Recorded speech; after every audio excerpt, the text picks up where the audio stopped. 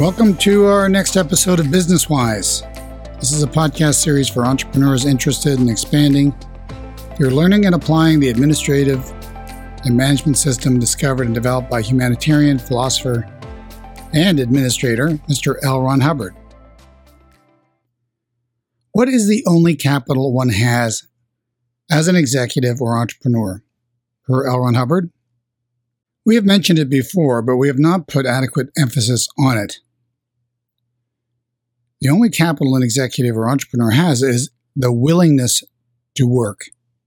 You can have all the clever technology, equipment, marketing strategies, beautiful office space, training materials, etc. in the world. But if you do not have a willingness to work from your team, you have nothing.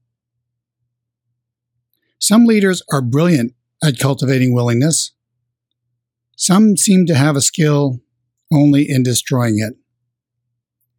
If you want to be a howling success, you better get good at recognizing willingness and preserving it. So let's start by defining it. What is willingness? Per Mr. Oxford, we'll check it out, the Oxford English Dictionary, it is the quality or state of being prepared to do something, readiness. And the example they give here is the ability and willingness of workers to migrate. So that's willingness. Willing means, same source, ready, eager, or prepared to do something. He is quite willing to compromise. Also given or done readily, willing and prompt obedience. It's kind of a nice word. It talks about sort of being eager to do something, ready to do something, prepared to do something. The guy's willing. That's a beautiful quality. If you're trying to get something done, they're eager to do it. They're willing to do it. Anyway, so that's willing. Comes from Old English will. We talk about having one's willpower or having a will. It's all from the same source. Old English willun, to wish, desire, be willing, be used to, be about to. From an Old Norse word. I like those Old Norse words. Vilja, will. Guy's got a lot of vilja. That's the verb, to wish, desire. Here's the noun, Old English will, mind, determination, purpose, desire, wish, request, joy, delight. What a crazy word. Old English will. They have a will for this. They delight in it. They have a purpose. They have an intention, a determination. Great word. Also from Old Norse, villi. And here's another derivation. Old English willen, to determine by act of choice. So clearly, will, willing, and willingness all stem from an individual's decision of their own determinism, that this is something that they have a purpose to do, a desire to do, a wish to do, something they get joy from or delight from. They are a willing crew. They're a willing bunch. He or she is a willing employee. Now, we have watched willingness vary in individuals. Have you ever noticed it probably even varies within yourself? Because the capacity and the ability that you have to do anything stems from your willingness. In other words, there is a tremendous amount of innate ability within the being. This is something that Mr. Hubbard teaches over and over again when he talks about the personal technology of how to develop oneself and achieve one's full potential.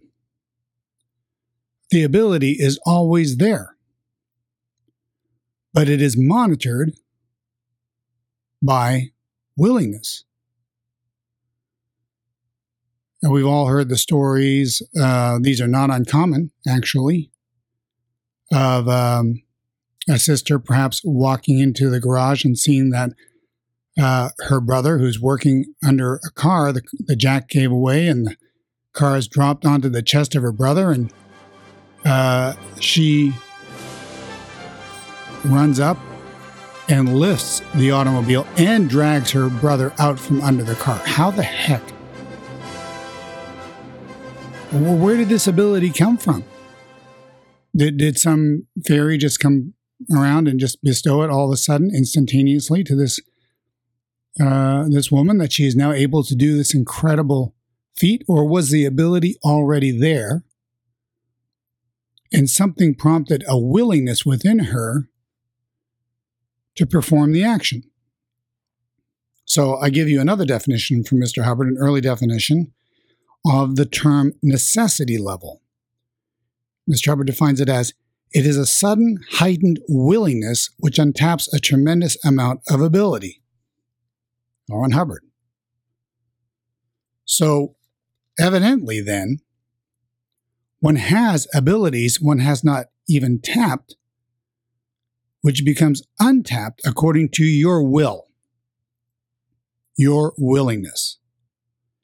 And as an executive or as an entrepreneur, you would do well to become expert in tapping into that willingness within your team. And that can be brought about in several ways, but often it's brought about through necessity level. A person, how often have you perhaps experienced this yourself or observed it in others? Have a quota that you have to make by the end of the month. And at the beginning of the month, nothing seems to happen. Nothing seems to close, quote unquote, if it's a sales quota. And suddenly, within the last 2 days of the month, everything closes, everything goes right. Why? The necessity level is there. You know, our paycheck is going to be dependent upon what I pull off this month. If I don't pull it off, I'll probably end up fired. And suddenly there's a new well of willingness developed within the individual. That willingness can be coaxed out of a person. I'm sure you can think of many, many different instances in your own life where you were able to accomplish things that you never thought you could simply because you had to. You know, you end up, you have a deadline and you end up, messing around with all this other stuff during the day. And, the hour approaches where the deadline comes and you're like, oh my God, I haven't gotten to this yet. And suddenly you knuckle down, you go, oh, there's no way I can do this. And you do it. Why? Because you had to do it. And you untapped a tremendous amount of ability. Okay? And you were basically willing to do it. How did that willingness come about? It came about through a necessity level in this case. So a corollary of this, of course, would be, how do you establish your own necessity level? Because if you can establish enough of a necessity level, your ability just comes forth, consistently without having to have external sources giving you that necessity level. You don't have to have a house on fire to be able to move quickly and act quickly and think quickly and so forth. So, but that's a whole other subject. We're talking about handling employees and your team, and what you are seeking. What you are seeking is individuals who have willingness. So I'm now going to read to you from this article from Mr. Hubbard. It's dated 19 September 1958. It's called A Model Hat for an Executive. And he says here, I've read this to you before in an earlier podcast, but he says here, the only capital an executive has is the willingness to work. Preserve it. No person can be driven to labor, as every slave society has found out. They always lose. When a man is whipped, that work he then does still stems from his willingness alone. Anger made it smaller. So that's your only capital, man. He goes on to say this. He says, the only persons an executive cannot handle are those who continually say or dramatize, it can't be done. No matter if the person is the attorney or the accountant or the head sweeper, If his response to all solutions offered is, quote, "it can't be done," end quote, either stated or acted out, the executive has only two answers. Now, one of those answers has, of course, to do with the fact that any individual can change if they really desire to and they really seek personal development to make a significant shift in how they approach life, I guess you could say. And that usually has to do with personal handlings. And really, in the business world, it's not really our place particularly to engage deeply in an individual's personal development. Of course, as we've covered earlier, any amount of training or enhancement one gives an employee for their job often makes a difference in how they do personally in life. But really, that's not so much your affair. Generally, that is not an approach one would take to help the individual personally to make a change. But the other option is far easier to execute, which is to fire the person. And he goes on to say this: threats, penalties, scoldings all accomplish nothing. He goes on to say this: we have then three classes of possible personnel. 1, the willing. 2, the defiant negative. 3, the wholly shiftless. To handle these, we have three classes of action only, and none in between. Class 1 above, which is the willing, handle them as outlined here with understanding, intelligence, helpfulness, courage, and compassion. Now, I'm going to, as an aside, I just want you to note these qualities down: understanding, intelligence, helpfulness, courage, and compassion.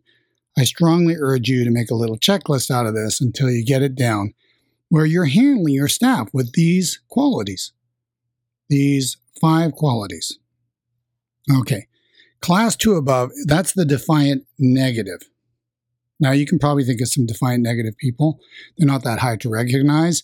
They don't necessarily voice it, as he said above. It can be demonstrated in their actions. They might say, "Yes, boss," and they just won't do it. Or they act it out that it just can't be done. Say, "Well, I'm trying," or whatever. It's a defiant negative. Okay? No matter what you propose, no matter what handlings, there's always a negative response. That's the defiant negative. I'm sure you can think of some examples. Okay? And then you've got class 3, which is the wholly shiftless. So shiftless, per Webster here, says lacking the will or ability to do or accomplish. Interesting that they use the word will in there. So shiftless, Mr. Hubbard's choice of words, would be the opposite: no will to do it. They're not capable of action. They're lazy. They're shiftless. Okay? Wholly shiftless, by the way. So he says classes 2 and 3. So I already went over with you. Class 1, he says, handle them as outlined here with understanding, intelligence, helpfulness, courage, and compassion. Classes 2 and 3 are non-employable. Why burden the staff or economics of the organization with them? Look, what are you trying to accomplish with your company? Are you creating a company just so that you can handle the people that work for you and make them into better people?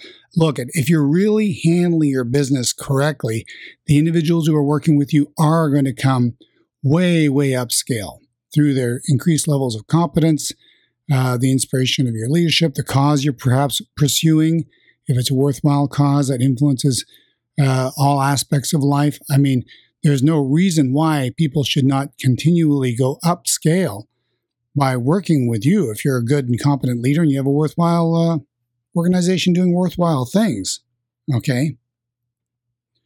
But that is not why you are there, is to handle the people that are working within you, that are working with you. You're there to handle something out there, external to your company. right? So if you now have shifted your whole direction to just handling these individuals that are not handling, and they will not handle without intensive address, well, then you are burdening the rest of the staff. And you're burdening the economics of the organization. So why are you doing that? Now, he qualifies this. He says the willing, this is Mr. Hubbard, the willing include the overbearing, the meek, the swift, the slow, the efficient, the worried. Threats and punishing regulations do not help them, only hurt the innocent with the guilty. Tight scheduling, insistence, reason, crispness, and understanding help them. The unwilling are bait only for the Unemployment Bureau. Leave a post vacant rather than hire them. You'll wish you had. So here, Mr. Hubbard's describing, look, there's not a set characteristic for the willing. The willingness is demonstrated in how they are performing and how they are responding to direction and leadership, the kind of results that they are producing. They could be meek. They could be overbearing. They could be a pain in the butt. But that doesn't mean they're not willing. He goes on to say this, don't confuse a clash of personalities, independence, and lack of subservience with unwillingness to do. The military does this, and look at it. If you only want a staff that won't talk back, join the Army. They punish people for communicating or deserting. Some very high-class bastards can do some high-class jobs. So remember, we're looking for this quality of willingness, will to do, determination to do, decision to do. And that will be acted out. You'll see that demonstrated in their actions. And of course, how they respond to your direction. He says, the unwilling only do or say can't, quote unquote, no matter what solution or task is offered. Usually they don't talk. How about that? Sometimes they are models of meekness, but like a hunting dog that won't kill chickens, they are no good to you. If they're out of your organization or department, you have only the willing left. So why look further in executing than being decent?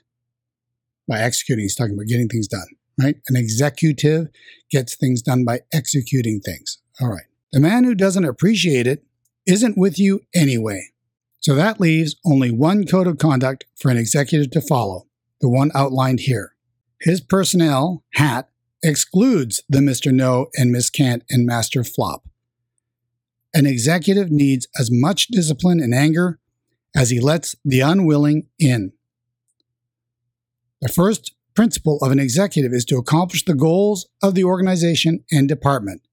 He must employ the willing and maintain ARC. I don't know if you remember, if you listened to that podcast before, did an earlier one on this subject, affinity, reality, and communication form a triangle that together make understanding. So he must employ the willing and maintain ARC, and remember that there's an R in it. Mr. Hubbard goes on to say, a quarter of a century of leadership in this life has taught me that the only underprivileged posts there are posts of leadership. As one rises on the scale of authority, his flaws magnify, and so does his power to hurt and destroy. It would take an archangel to be a perfect executive. Despite the trying nature of an executive post, it yet must be filled, and filled with understanding, intelligence, helpfulness, courage, and compassion. When a lack of these enter upon an organization's comm, short for communication, when a lack of these enter upon an organization's comm lines, the organization sickens and is gone, just as our world at large is doing. And with that, Mr. Hubbard provides instruction to the executive on how to issue instructions to personnel. And it's 5 steps. And we'll wrap up this episode with these 5 steps. This is from the same article, Model Hat for an Executive, How to Issue Instructions to Personnel. Quote, 1. Have a definite, clear-cut, and correct estimate of the situation. Very important. We talked in the last episode about observation. You need to, 1, have a definite, clear-cut, and correct estimate of the situation. Don't start issuing instructions or direction or orders until you have that. Okay, number 2, make a precise, properly communicative statement in writing of exactly what you want done. Hey, scrap the verbal direction. You can give a verbal direction as long as you follow it up with a written communicative statement, concise, precise, properly communicative statement in writing of exactly what you want done. Half the time, probably more than half the time, the trouble you create for yourself is you're not giving a precise, properly communicated statement of what you want done in writing. And so the person does something slightly different or sometimes very different, and you just created that yourself by not putting it in writing. Okay. Step 3, reissue 2. So you've got that statement of what you want done. That's step 2. Step 3 is to reissue 2.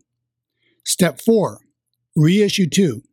Step 5, reissue 2. There are no other steps. L. Ron Hubbard. You've got willing people, don't you? The onus is on you to make a correct estimate of the situation and to write a precise, properly communicated statement of what you want done to remedy or handle that, right? You got willing people, you put it in writing, you reissue it, you reissue it, you reissue it until it is done. And don't you mess around with not getting it done, okay? That's your job. You are, after all, the executive. You are there to get things done. That's what execute means, to get things done. So, and there are no other steps. Unless you run into an unwilling, a defiant negative, or wholly shiftless, then dismiss them.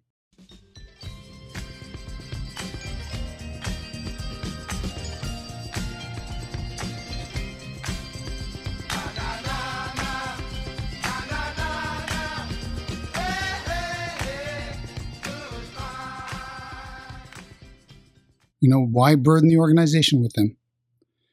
And I think you will end up with nothing but willing people around you who enjoy working with you. Being an executive is not that difficult if you follow this hat.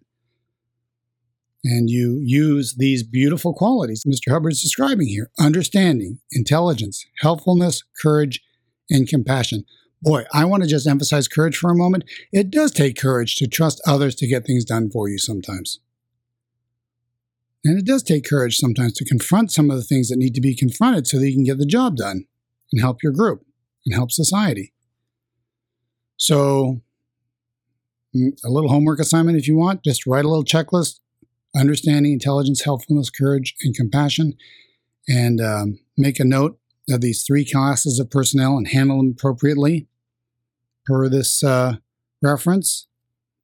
And have a great day. And have a great week. And start having a lot of fun with your organization and watch it grow and watch people truly appreciate what you're doing. Oh, yeah. All right, well, that's it for today. Please send us your feedback. We love hearing from you. info@wiseeastus.org. There's a link on the homepage of this channel, so you can, it's very easy, just click on it and drop us a line. We like to hear how you're doing. Plus, we like to handle your questions. You'd be surprised how helpful we can be if you have a question, so don't hesitate to ask. All right? We have lots going on, of course, but you can always make the time to answer your questions, so fire away. Okay, that's it for today. Talk to you next week.